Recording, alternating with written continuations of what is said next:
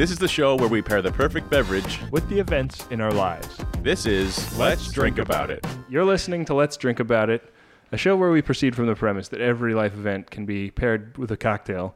I'm your host, Benjamin R. Harrison. I'm your host, Chris Bowman.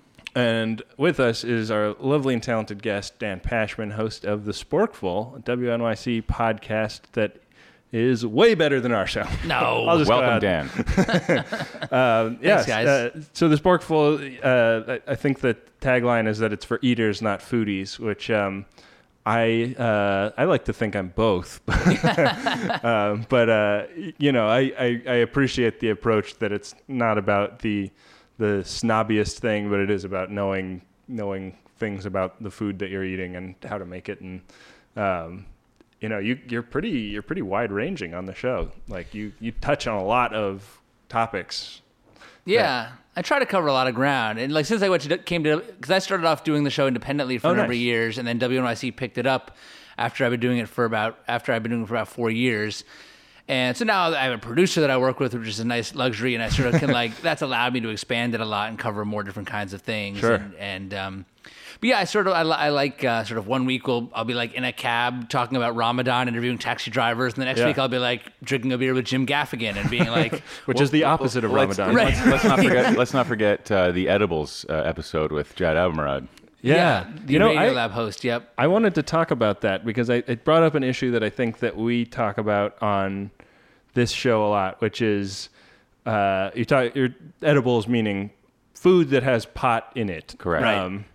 And you guys had a super talented French baker come in and make you guys a bunch of pot edibles, and you know you and a bunch of radio royalty got super duper high. Yeah, too high, much too high. The show went completely off the rails after that. Right, which is what happens with pot my pot edible experience is I went to a Christmas party when I was in college. It was like home for the holidays kind of thing, and it was a bunch of kids that I had gone to high school with or known in high school and I was standing at the snack table eating cookies, and I noticed a sign far too late that said the cookies with green frosting are pot cookies.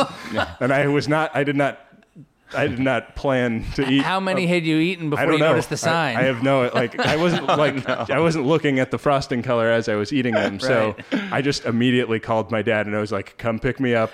Things are about to get fucked up for me." Yeah, that's who you want to be around, is your dad, right? When you're super high. Is that right? And inevitably it took him an eternity to get there. So I was just like, it was actually only 2 minutes. Yeah, exactly.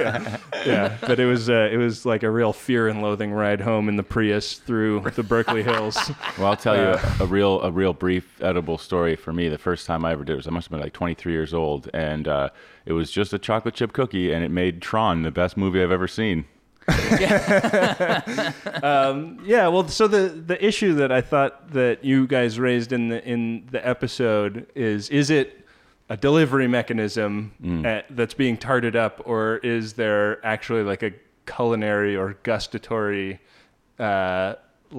reason to have pot in your food? And I think that that's something that cocktails are touch on. That's an issue that cocktails touch on also, because they're fancy and you're spending time to make them, but ultimately you're getting drunk. And right. Like how into high-end cocktails would people be if they didn't get you drunk? Right. Yeah, exactly. Right.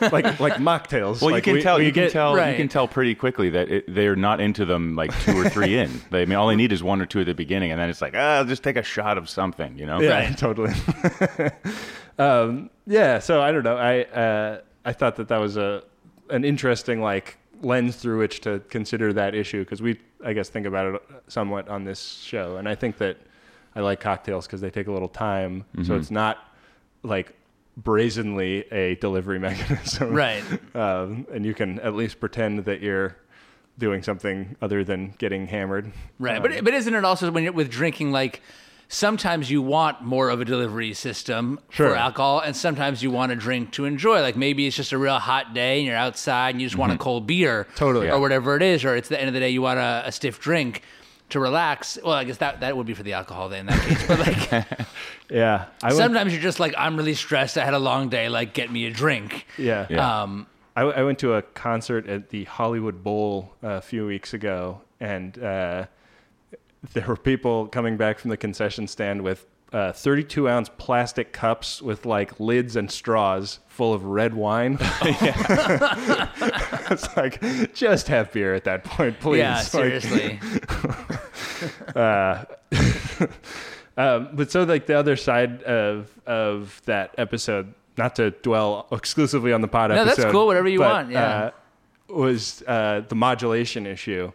And I thought that, like, you guys were kind of trying to hit a certain amount of getting high. You're talking about like buzz management. Buzz management, right. Right. And sorry I used the wrong term there. Oh, but the idea of like, trying to manage how wasted you're getting is pretty easy. Like, everybody knows how to do it with drinks other than high school kids. Like, right. And high school kids are routinely getting, alcohol poisoning and having their stomachs pumped and stuff. And I wonder if it's maybe the same issue, that we're so new to eating pot as a way of consuming it, that maybe it's just about like everybody sort of going through their high school phase now. Right. That could be part of it, I think. But one of the interesting things that came out in the episode, because after we got way too messed up, I went out and talked to a bunch of experts to try to learn like what happened. Right. How did we go so wrong? And we talked to this one doctor who, one of the things she explained was that marijuana smokers are actually really good at managing their buzz because it hits you so quickly when you smoke it. And so very quickly, like, how high am I? Am I too? And if you're too high, it will wear off very quickly also. And if you're not high enough, you can take another hit. Yeah. So it's very easy to learn with a small amount of experience how to get to the place you want to get to. Absolutely. With eating, your body processes it very differently, much slower. And so it's a long time before you know exactly how high what you ate is going to make you. Yeah, you might be all the way home with your dad at that point. Right, exactly. Yeah. I was just about to say that's exactly why it took me the first 45 minutes of Tron to realize it was the best movie I've ever seen. Have you gone back and watched that movie sober now? I have.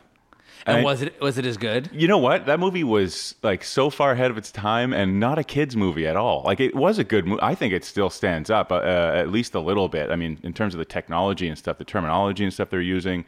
Yeah. Obviously, the special effects were kind of state of the art at the time. It wasn't the best movie I've ever seen. No, if that's what you're asking. No, it definitely had intensified my opinion for sure.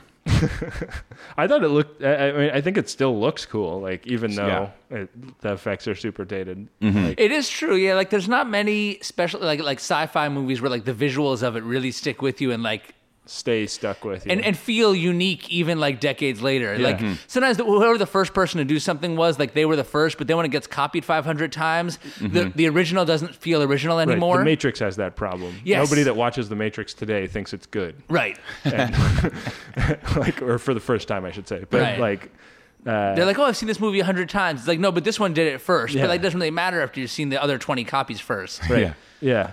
But anyway, I think that part of the issue with edibles is the way your body processes it, but part of it is just the science. Like the even chefs who have years of experience cooking with edibles, cooking with weed, still don't quite have it down and can't tell you all that precisely how strong a certain batch is. Yeah. Well, and you were going to connect the woman that you worked with, who was supposedly monitoring you, with a scientist, right? So who does know what's going on, right? Well, he said he does know, and I believe that he probably knows better than she does. She's very inexperienced, and he's very experienced at doing it. But even like the other guy in the episode who we talked to, that guy had trained the chef that we talked to in the episode. Yeah. Even that chef admitted he still screws up once in a while. And actually, it's interesting, a few weeks after our episode came out, there was a story somewhere, I forget, I got a bunch of people emailed it to me, saying basically that like the labels on half the edibles in Colorado are totally wrong. And the things are stronger or weaker or whatever. Like, no one really knows how strong is in any of this stuff. Yeah. How much is in any of this stuff. That's an interesting issue. I mean, I think that like it happens maybe a little bit in cocktails, especially at like the shittier bars where you go in and you get a vodka soda and the straw is full of vodka and then the rest of the drink is just soda. It's like, whoa, that's strong. And then keep drinking it and you don't, nothing happens. But totally. But for the most part, I feel like after you've had your first year of experiencing alcohol, you kind of know what you're doing. Hopefully. Yeah. You would think. Yeah. You would think. Everybody's got that one friend who. Although in that shitty bar, I think that sometimes what happens is that you get bad ice. Yeah. And so that's a huge what happens. issue. Right. And the ice melts too quickly. So the first couple sips taste strong and then it tastes weak very quickly. I don't know that it's like because the liquor was in the straw. It could also be. Yeah. Well, that's like a charlatan bar maneuver where the straws are in a container that has vodka in the bottom, and they pick out the straw with their finger on top to keep the vodka in and drop it into the drink. Yeah. And so the straw is that. Your first sip is meant to deceive you into thinking that the drink. I never heard about this. Yeah. That's so interesting. Yeah, this is. Have you seen this done in person? I've read about it and heard tell of it. I mean, it may have happened to me, but I wasn't like sharp enough to be. But then you would need different straws with different liquors. Yeah. Oh yeah! Wow! Like that guy must be drinking tequila because he's got a red straw. Exactly. Right. Or even if it's the same straws, you would need them in different cups to be soaking in different kinds of liquor. Or maybe they're just ripping off the vodka people because the vodka. They're the suckers. It's not necessarily they're the suckers, but that's what's getting ordered. Right. 50% of the time, right. Where all the other alcohols are fighting for that other 50%. Interesting.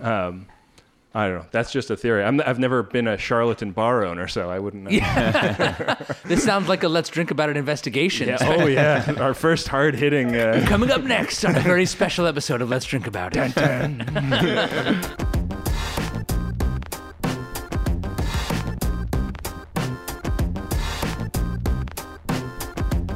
Guys, I have returned from my honeymoon, and... this week, I need a cocktail to go with getting back to the daily grind. Oh, boy. Well, for me, I have a doctor's appointment on Saturday, and we've been discussing hip replacements lately, and I've been having a problem with my hip, and I don't think I'm going to be getting good news, and I need a drink to go with that. Oh, boy. Yeah. Jeez. Yep. Heavy. I moved to the suburbs a couple years ago, and it remains like the number one topic of conversation between my wife and me. How much do we like it? What do we like and not like about it? How long do we want to stay there, et cetera, et cetera? Yeah. And so I need a drink that will go along with this never-ending conversation.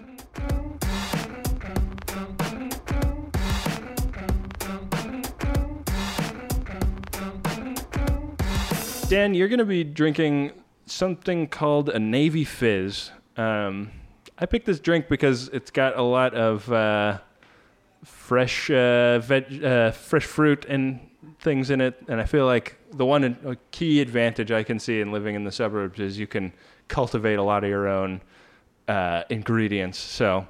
Okay. I'm not trying to sell you on staying in the suburbs necessarily. I'm just trying to play to its strengths. Right. Give it a fair shake because, Okay. I feel like the suburbs gets ragged on a lot. Sure.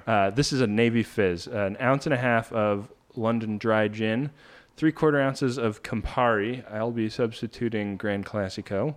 3/4 ounces of lemon juice, 1/4 ounce of simple syrup, half a peach, 2 rosemary sprigs, and soda water. So sounds good. We're going to muddle the peach, the rosemary sprig, and the simple syrup in the shaker. Add the remaining ingredients, shake with ice, and fine strain into an ice-filled Collins glass. Top with the soda water and garnish with another rosemary sprig. So that's the Navy Fizz. Ben, we seem to have done it again. I think every one of these drinks has food in it, some sort of food. And we've done it. We've done it without actually talking about Dan it. Pashman on the show. I'm cool with that. Yeah, cool. That's perfect. At least it's not one of those Bloody Marys with like a hamburger garnishing it and a whole pizza. Yeah. Ben, you're going to be drinking a lawn dart. It's 1 ounce of Blanco Tequila, 1 ounce of Tanqueray Gin, or gin of your choosing, 3/4 ounces of Lime Juice, 3/4 ounce of Agave Syrup, 1/4 ounce of Green Chartreuse, 1 5-inch sliced green bell pepper. You're going to muddle the bell pepper in agave syrup, add everything else, then shake with ice and fine strain into a chilled Collins glass filled with ice. Garnish with an umbrella and a lime wheel. Well, I couldn't turn up an umbrella on short notice, Chris, so I'm not going to have that. But I got the lime wheel. Cool. Perfect. Did you say a bell pepper? There's going to be a bell pepper in this one. I've never heard of that. This is exciting. Oh, yeah, bell pepper. It's a popular ingredient. You'll see it on pizza. Sometimes people put it in salsa. Some people stuff them. A guy with a food podcast. Never heard of a bell pepper. You would think you would know that. Yeah, I'm out of the loop. The kids these days, I don't know what you'll think of next. Yeah, it's like kale, then kale's over, and now it's bell peppers. Chris, you'll be drinking Muddled Mission. This is a Death & Co. cocktail. An ounce and a half of gin. That makes 3 gin cocktails as well. Ounce and a half of gin, ounce of Saint Germain, 3/4 ounces of lemon juice, 1/4 ounce of yellow chartreuse, and 2 fresh strawberries. So you're going to muddle a hulled strawberry in your shaker, add the remaining ingredients, and shake with ice until well chilled. Strain into a chilled coupe and garnish with a slice of strawberry. Nice. Let's go make them. Yes.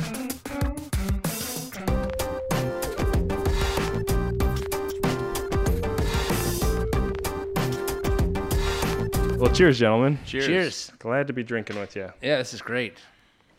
Oh, that's really nice. Oh, yeah. Don't This see is a- gin and tequila in a drink alongside each other all that often, but I'm a fan of this. You like Oh, it? wow. I'm getting the bell pepper really comes through, too. Can I stick my straw in your drink, Benjamin? Do you prefer Benjamin? I thought you'd never ask. Do you prefer Ben or Benjamin? I thought you'd never ask. I go by either. Okay. Usually when I write it down, I write it as Benjamin, but almost everybody calls me. Whoa, Chris Bowman calls me Benjamin. that is so crazy. Yeah. It's really pepper. Yeah,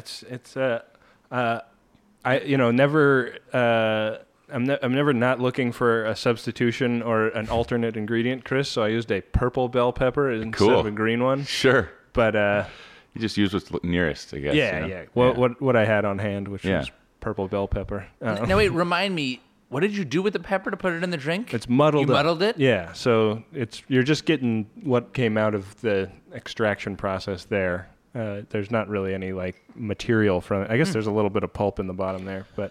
Well, now that we're drinking, I'm going to adjust my microphone so I can sit back on the couch in a reclining position. Can I do that? Enjoy yourself. Relax. You've been working all day. Take a load off. It's almost 4 o'clock in the afternoon. It's been a long day. Definitely 5 o'clock somewhere. Yeah. Yeah. Well, I'll just get my life event out of the way because it's not that interesting. It's just been like a really long time away from the way I like to normally conduct my day. With all the excitement in my life of late. Mm-hmm. You know, I'm a flexible dude, and I have to be because I travel so much for work. But I do like to have my routines. I like to get up in the morning and walk the dog and get a nice coffee and my parents-in-law, when I was staying at their house in LA for the wedding, they're very uncomfortable with the idea that I'm leaving the house to eat food that they haven't lovingly prepared for me. So when I go in the morning to the coffee bean and tea leaf and get a nice coffee and a garbage bagel, just to have some quiet time to myself and attempt to, do a simulacrum of my daily routine. Yeah. As I'm walking out the door, they're like, "What? Where are you going?"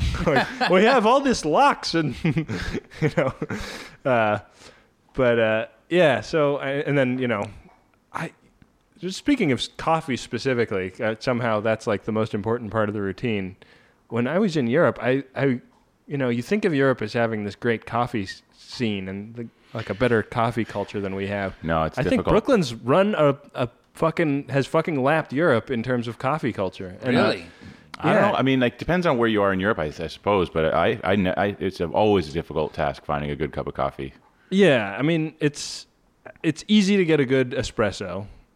I think a decent espresso is close at hand basically at all times in the places I was at in France and Italy. Mm-hmm. But if you're, for example, in Naples and it's 90 degrees out, the only iced coffee thing that they have is way, way sweet, super, super kid level sweet. Like one of those Starbucks iced coffees that comes in the bottle that's got 10 pounds of sugar in it. Well, what we got was, not quite as small as a shot glass, but you're thinking about the right type of thing, basically, if you're thinking about a shot glass. And it was full of essentially like a coffee granita that was like almost overpoweringly sweet. It was like a slushy coffee that was super, super sweet. And I saw people ordering this all over Italy.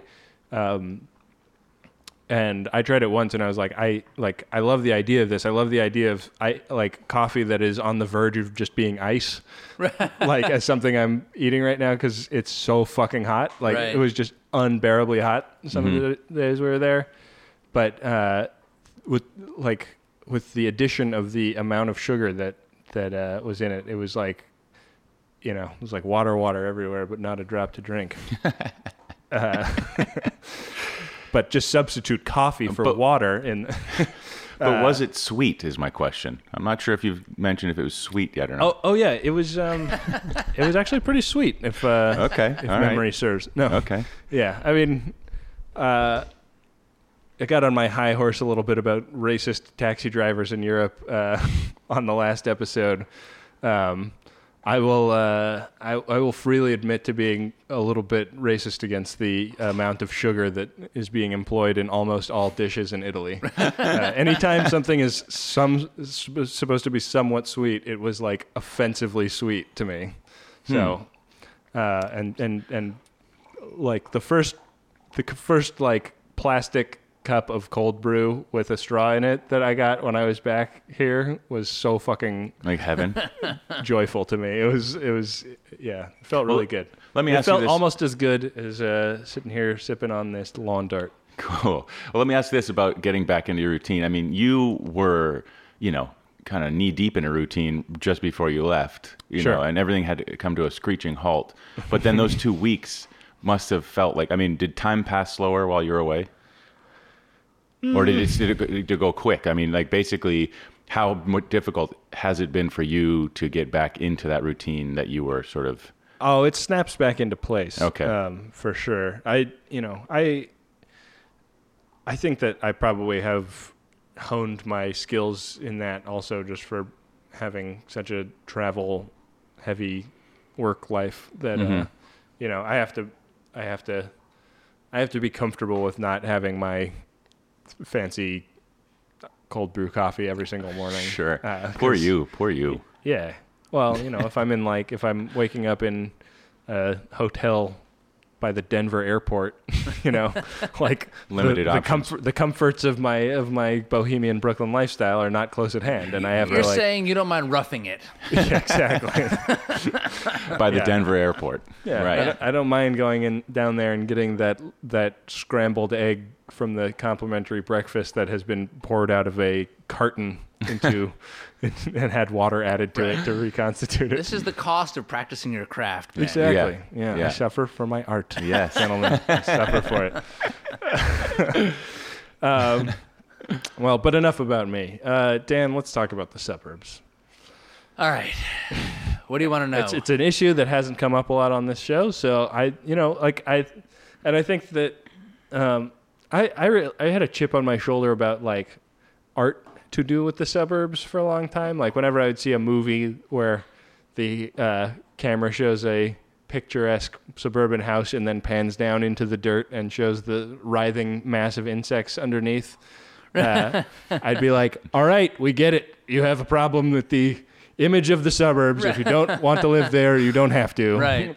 And there's about 1 trillion Hollywood films that take pot shots at that lifestyle, and it's not a lifestyle that I have personally chosen for myself, but some people do, and I think people with kids especially. But you've done it, and it remains. It's not settled law for you. That's right. I mean, so I lived in. My wife and I, similar stories. Like we both grew up in the suburbs. Yeah. We both went to college near cities and then lived in cities, throughout our 20s into our 30s. Yeah. I lived in Brooklyn for 2 years myself, and then we lived together in Brooklyn for 7 years. Had our first kid in Brooklyn in a one-bedroom apartment. She slept in our bedroom. But when the second kid was coming, we were like, this is not feasible. And for a variety of reasons, which are not especially interesting because, everyone faces these same issues. It's sort of like free childcare being offered to us out in the suburbs and space and all that. Like, sure, we could have found a 2-bedroom apartment like somewhere else in Brooklyn. And, and like and that's a choice we could have made. And many people make that choice. Totally. But I wanted some more space. I didn't want to move to another apartment that we were going to move out of in another 2 years. Like I wanted to move somewhere and be settled for a while. And the free childcare thing was a huge draw. Absolutely. And so we moved out into the burbs. Really where we live is out on Long Island. Yeah. Not far from where my wife grew up. And it is actually more like it's far out. It's like on the border between the suburbs and the country. Right. If you go in one direction from where we live, it's the highway, strip malls, big box stores. If you go in the other direction, though, it's farms, waterfront. We live very close to many beaches, water, boats. Nothing wrong with that. Sounds horrible. Well, that's the point I'm making. Like, it isn't. And we also, by the way, live in a 4-bedroom house where everyone gets their own bedroom. And when my parents come to stay with us, they even get their own bedroom. And we have a big backyard, and we have a basement where the kids can play, and a playroom where the kids can play. Yeah. And we can afford all of those things and not stress about paying for them. I mean, the real dream is to have a second basement where you can keep your gimp away from where the kids are playing, because it's uncomfortable having both in the same place. We call that a sub-basement. Sure. Exactly. I always wondered what that, yeah. Just roll back the rug and there's the staircase. That's right. Yeah, that's how it works. You guys know. Yeah. I mean, the cops could be in there for days and never notice it. Never notice, right. And, by the way, public schools. We have public schools that our kids get to go to for free. Wow. Yeah. And we don't have to worry about getting our kids into the public schools, which our friends in Brooklyn have to worry about. Sure. So it's a never-ending conversation, you say, with your wife, between your wife and yourself. Well, right. So she, I have my personality is sort of to be like, whatever situation you put me in, I'm going to find the positives in it and just focus on that. And look, it's not perfect. It takes me an hour and 45 minutes each way to get to WNYC where I do this work full. Wow. 3 days a week I come into the city. 2 days a week I work from home, But if we want to go out in the city or do anything that involves sort of like any culture or like it's like a huge production. Sure, yeah. All right. Especially with kids. Right, especially with kids. Strapping all that up together and right and so it's very far from the city, and it's such a yin yang thing, like being in a sort of quasi rural area.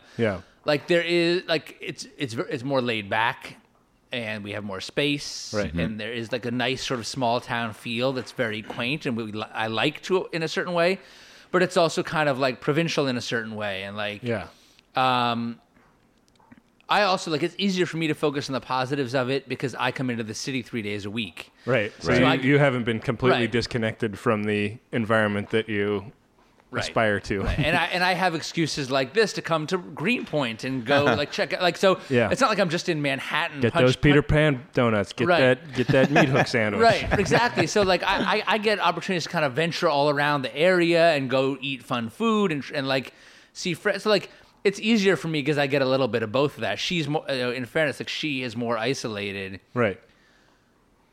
But it's just like a never-ending source of is this where we want to be? It's very draining. I feel like the generation before didn't have that crisis. It's totally a first world problem. Yeah. Totally. And it's interesting because my wife's parents fled communist Czechoslovakia in the Prague Spring in 1968. Sure, as you do. As you do. Right. They lived apart for 3 years with Janie's mom, my wife's mom, in Israel, and my father-in-law in upstate New York. Wow. And then finally, in 1971, my mother-in-law moved from Israel to New York, and they, got married and started a family on Long Island. And they ended up in this area of Long Island because the one family member that they knew lived near there. And when you're an immigrant and you don't know anybody, that is the kind of math you have to do. Right. That's why you move someplace. Yeah. Well, we know one person in this whole country. Let's go live near them. I always think about that. Like if somebody dropped me from space into any city, like how would I even know about how to find an apartment? Like because some places it's Craigslist, but some places it's not, and you know, like you don't necessarily know what the like shady thing that you have to avoid is. Right. And like it totally makes sense. You go to the place where there's like a little tiny beachhead. Right. And at least you have one contact there who can say, like, live in that place and not in this place. Or at least that way on the weekends, you know that from the start you have at least one friend you can call. Right. If you get exhausted speaking English, which is not your first language, you have somebody that you can speak to in your native language.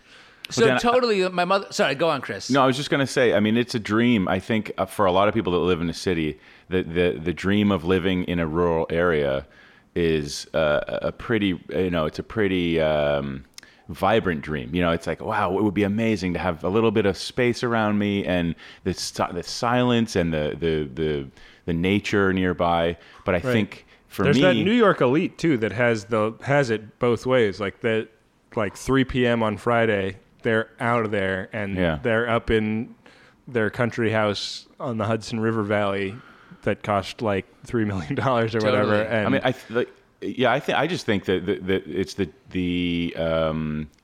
period of transition, I think, is what kind of terrifies me a little bit. I mean, you know, the silence once the novelty wears off is like, oh my God, I can't walk to the corner and get what I need. I've got to, you know, I've got to keep walking like another few miles or whatever the case may be. But I guess you haven't experienced that yet, Dan, because you're saying you get to come and go. So well, I mean, I come into this, but like it is true that, you know, like, and we do have a very small town that we can walk to, so we actually walk more than most people who live, you know, in the suburbs / country. Mm-hmm. But like, there's like, if I want to buy apples, I have to get in my car. Right. You're right.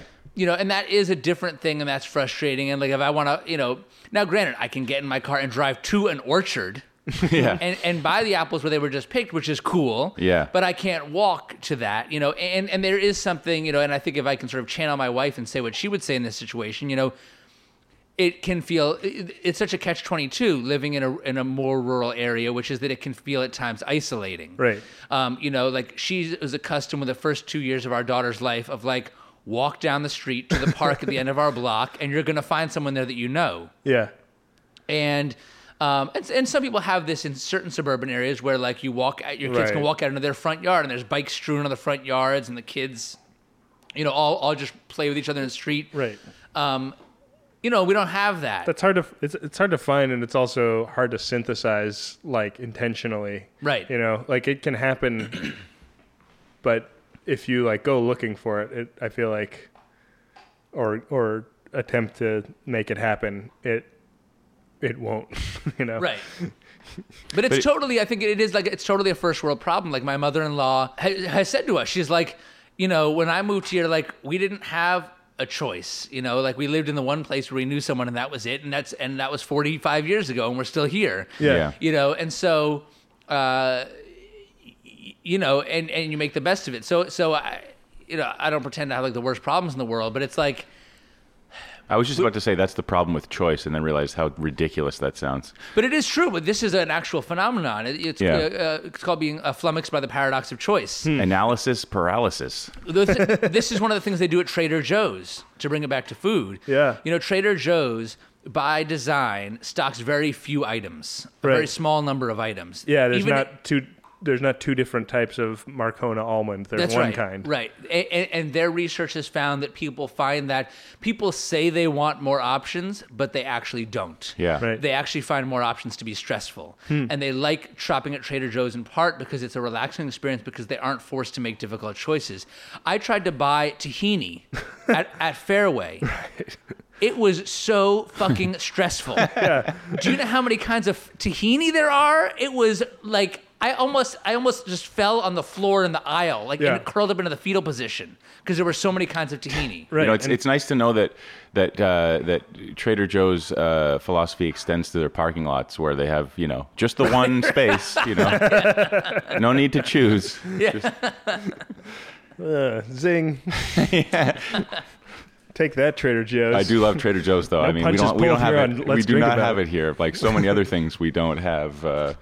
Chris, I have bad news for you, by the way. Oh, what? found out today that the Liquor Control Board of Ontario is not going to be stocking Carpano Antica anymore. Oh, you know what though? If you go to their website, it's like they give you two options. There was once at one time probably 3 bottles that existed on a shelf in a store that they can't tell you Collecting where. dust, yeah. It was $17, and then the option was $99, and they haven't had it for God knows how long. So yeah, sorry, buddy. That's okay. I'll survive, I guess. First world problem. Totally. Exactly. So what do you guys think? I mean, should I continue to focus on the positives and be happy there, and try to persuade my wife to do the same? Should we consider moving closer to the city where we would get assume we're not going to move back into the city, right? But we could move closer to the city where we would have easier access to the city, more culture, a more diverse community, which is also an issue out there. Right. A more diverse community, meet and interact with more different kinds of people, but we would have a smaller house, a less nice. Not that we live in a mansion as it is, but we'd probably end up in closer to a dump. Right. Well, I think it's we haven't really focused on your wife's struggle with the scenario, but I mean, if it's like a seclusion thing where she's not feeling like she's connecting to anybody, that's a pretty real. That's a pretty real concern. I mean, you, as you say, no matter where you are, closer or further from the city, you're going to be coming into the city. And it's one of those real concerns that, for all its realness, has an abstracted, non-urgent nature to it. So it can become a larger problem in the longness of time than some short-term urgent reason that you would have to move, like having the second kid. Being disconnected doesn't feel like an urgent problem because obviously you can always say we'll move at some point, but I really do see both sides of it, because I think that the big problem with the suburbs as a design issue is that they sort of hold the promise of the country and the promise of the city at the same time, but managed not to have either. Mm-hmm. You don't have a enough density to have a community or walkability, and then you also have too much density to experience the kind of nurturing effect of being in nature. It sounds like you guys have actually found the one part of the suburbs that has both a little bit, or at least one of them. Yeah, I mean, I think I would probably say we have more of. I think we do legitimately have the advantages of quote unquote the country, right? With some access to the city. I mean, within 10 miles of where we live, there are 6 beaches, and that's incredible. Probably 6 farms, working farms, and waterfront towns and harbors and boats and all of that. Yeah. So we have that, and and there are a lot of trees and hills. It's very scenic. Yeah. So who falls on what side? What is your wife? What does she think, and what do you think? Do you want to move closer? I mean, I think that we both kind of want to move closer, but I'm less gung. It's funny. So this is the nature of our relationship.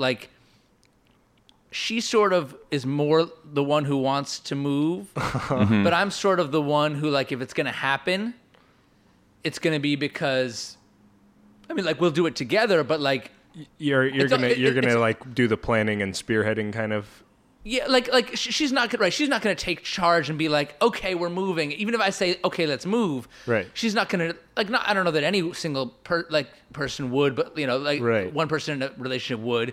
Yeah. But usually these big things happen when I get on board, and then we do it together. Right. But I sort of contribute the motivation. Yeah. But that's because you're a ray of sunshine, Dan, right? Well, you're seeing the positivity. Yeah. That's right. Right. And that really helps. That really does help. Yeah, totally. But I just feel like nothing's perfect. Yeah. And I really love our house. I really love our house and our backyard. Our backyard is so nice, and it's very beautiful and peaceful to sit back there. And if we move to one of the towns closer to the city, our house won't be as nice. We'll have to worry about things constantly falling apart in the house. Right. I don't know if my parents will be able to come and stay with us, and we won't have very much space in our yard. Right. And we'll be kind of cramped again. But the flip side is that maybe it's the people that you're with is more important than where you are. Yeah. Ooh, does the Navy Fizz do anything to settle the quandary in your mind? Sounds like it's bringing up more questions than answers, Dan. As alcohol so often does. Yeah. Well, I was thinking about the fact that I live in a very urban part of Brooklyn, so I don't have an opportunity to grow much, but I do a little bit of planting, and I would love to. Your tomatoes look good. Yeah, they taste good too. I would love to be able to plant more, though. And my previous apartment had a lot more yard space, and I did a lot more gardening. And there's an ongoing conversation between me and my wife about a move to LA eventually, and a part of that debate is like what kind of LA would we be signing up for? Because there's the downtown urban, you can get something not quite like New York, but similar there. But in my mind, you kind of sacrifice all of the reasons that you would live in LA to do that, which is that you would have, a place with a lot of air and light and a yard where you could, water crisis aside, plant something and grow it. Cactus farm. Yeah, exactly. No, totally. It's funny because I'd been to LA a number of times, often for work, and usually when I went there for work in the past, it was very in and out, quick visit. And I was always in Santa Monica or Venice, and was always like, oh, this place, I just don't get it. It's so ridiculous. And I actually think that LA is the world's largest suburb. Totally, there's really no city there. It's actually just a giant sprawling suburb. And so, but the last time I was there, I actually sort of had a little free time to kind of actually explore the city and go hang out with friends in the areas where I might actually live if I lived there. Right. The areas farther in from the water, and went on a hike, and I enjoyed it so much, and it was I still don't know that I would ever want to live there. I like the seasons, but yeah. I'm a big season fan as well. I can totally see it. And I'm going back next week, and I'm really looking forward to being there. Yeah. And well, you should poke your head in our friend Jesse Thorne while you're there. I would love to. Maybe put you in touch. I've emailed with Jesse, but we've never actually met in person. Yeah, you should definitely check out the MaximumFun.org offices where we've recorded a couple episodes of this show. It's a real spectacular place. They have floor-to-ceiling window view of the of MacArthur Park, and it's cool. It is a sight to behold for sure. Maybe the best way to see MacArthur Park. Yeah. Not up close is a little bit more upsetting. But then if you walk through it and go to Langer's Delicatessen on the other side, you'll start to question whether the New York Deli is the juggernaut that it claims to be. Really? At Langer's Deli. Ooh, Langer's, that sandwich. Ooh, man. The number 11 sandwich at Langer's really brings the fight to the Katz's of the world. What's on that sandwich?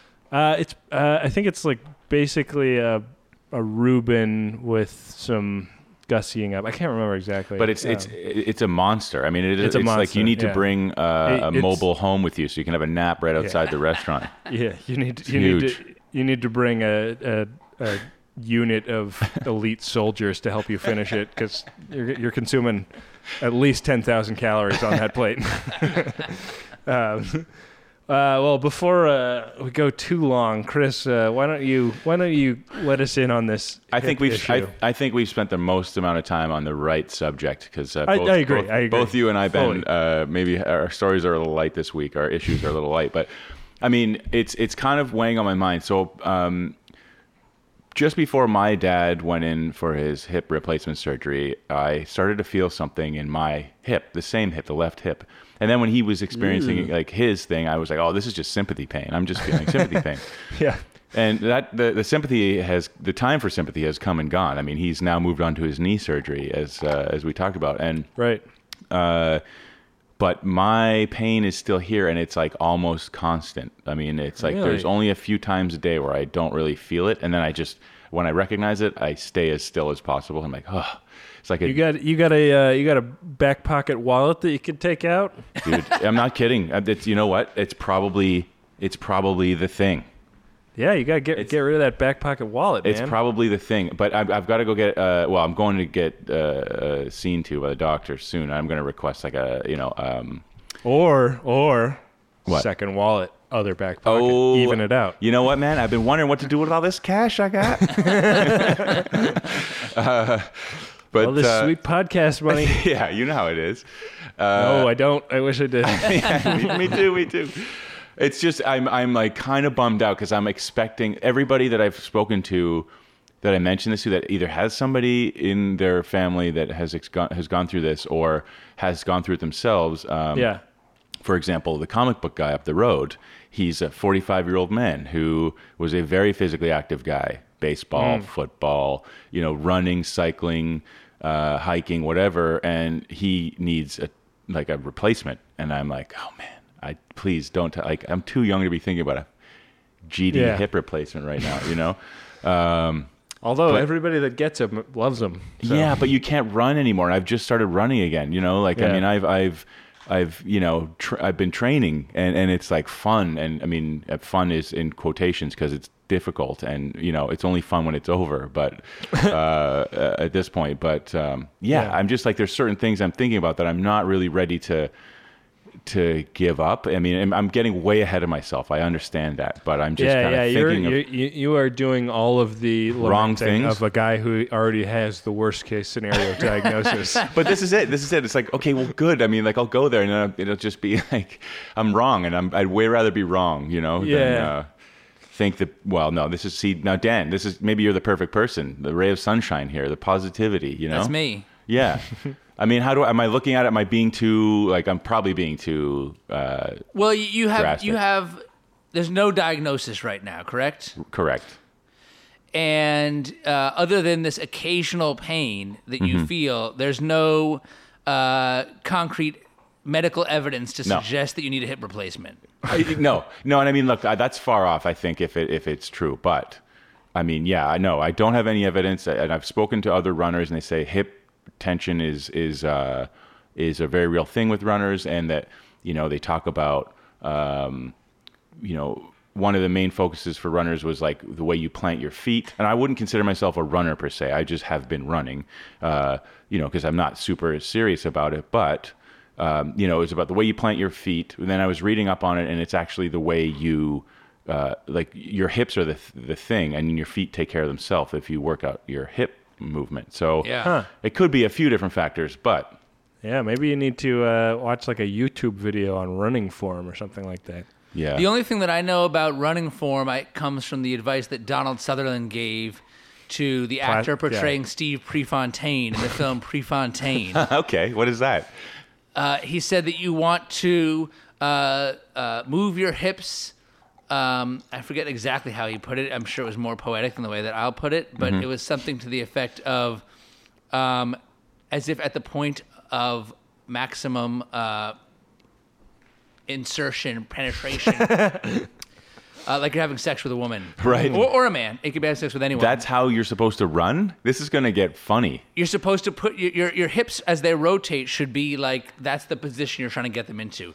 That's what Donald Sutherland told Steve Prefontaine in the film Prefontaine. Wow. So like angling your pelvis in a downward thrusting motion. That's right. Maybe not all the. Maybe that's only.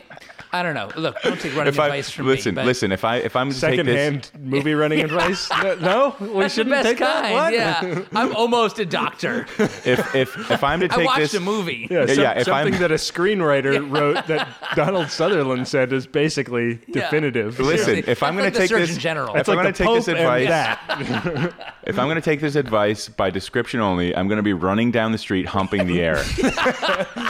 I don't know. We'll post a Vine so that everybody gets to see. The neighborhood that I live in is rough enough that they don't need some pervert running down the street humping the air. Yeah. Well, before you poo-poo it, Chris, I suggest you check your times. Okay. Oh. All right, because if you suddenly start flying down the street and all of a sudden you get a minute cut off your mile time, you're going to thank me and Donald Sutherland. Yeah. No, I will. And then Toronto Marathon, here we come. It's true. And then who knows next? Maybe New York and Boston. You know what I mean? Yeah. There's that crazy humping runner. Yeah. Oh, there's the lady that poops herself as she crosses the finish line, and there's the guy that fucks the air.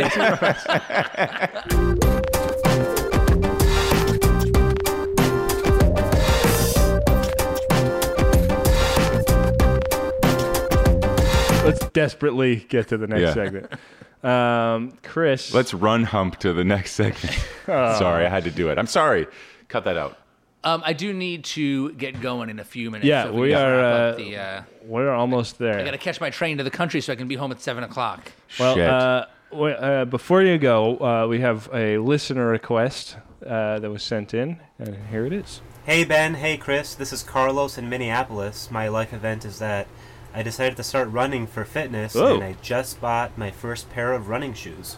Wow. There's a tie-in there. Thanks for calling in, Carlos. Thanks, Carlos. Dan, I'm so sorry that Carlos didn't say hi to you also. That hurt. A little bit painful. We'll call him and edit it in later. Chris, what do we have for Carlos? Well, first of all, congratulations, Carlos. You have lifelong hip problems to look forward to. And some nice running shoes to go with. Yeah. You're going to be drinking something called, very little on the nose, once again, from your old pal Chris, something called the Rum Runner. It is 1.5 ounces of spiced rum, ½ ounce of blackberry brandy, ½ ounce of Creme de Banane, there it is, 4 ounces of orange juice, dash of Falernum or grenadine. So you're going to pour all ingredients into a cocktail shaker, shake with ice, and strain into a hurricane glass. But there is an optional, and I would say recommended option, optional option. Pour all ingredients into a blender with approximately 3/4 cups of ice and blend until smooth, because it's hot. F yeah. So do it that way. I think that would be a much better version. That sounds good. But give it a whirl. I'd drink that shit. Yeah, give it a whirl and take a photo. We want a photo of those new shoes and your drink, Carlos, please. I'll take it one step further on the blender procedure. If you have a little lead time, freeze that orange juice and blend it with the frozen orange juice so that it's real slushy. Just saying. I like your style. Yeah, holla at your boy.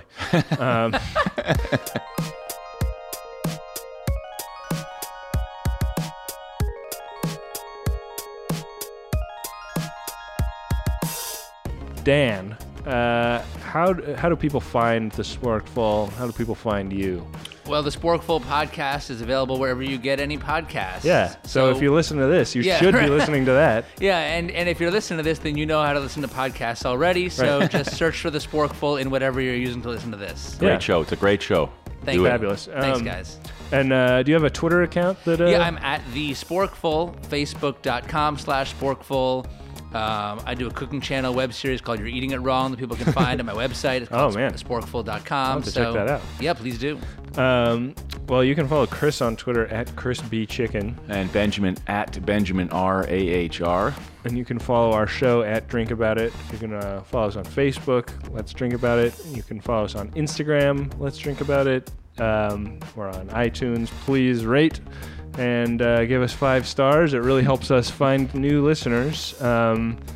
If you're listening, and you haven't, look, we haven't asked you for money. We're not advertising at you at all. So do us one little favor and give us a nice review on iTunes. Please. There we go. That's all the compensation we require. Mm-hmm. We should thank Graham Walsh for the music on our show and Paul Watling for the illustration of our logo. Mm-hmm. And Dan Pashman, thank you very much. Thank you, Dan Pashman. My pleasure. Thank you so much for coming on. Thanks for having me, and thanks for the drink. I might make that pepper thing this weekend. I mean, I love your drink and my drink. The recipe is yours if you want it. Right. Well, with that, we will be back at you next week with more life events and more cocktails that go perfectly with them. Later, potato. Don't choke on your rum and coke.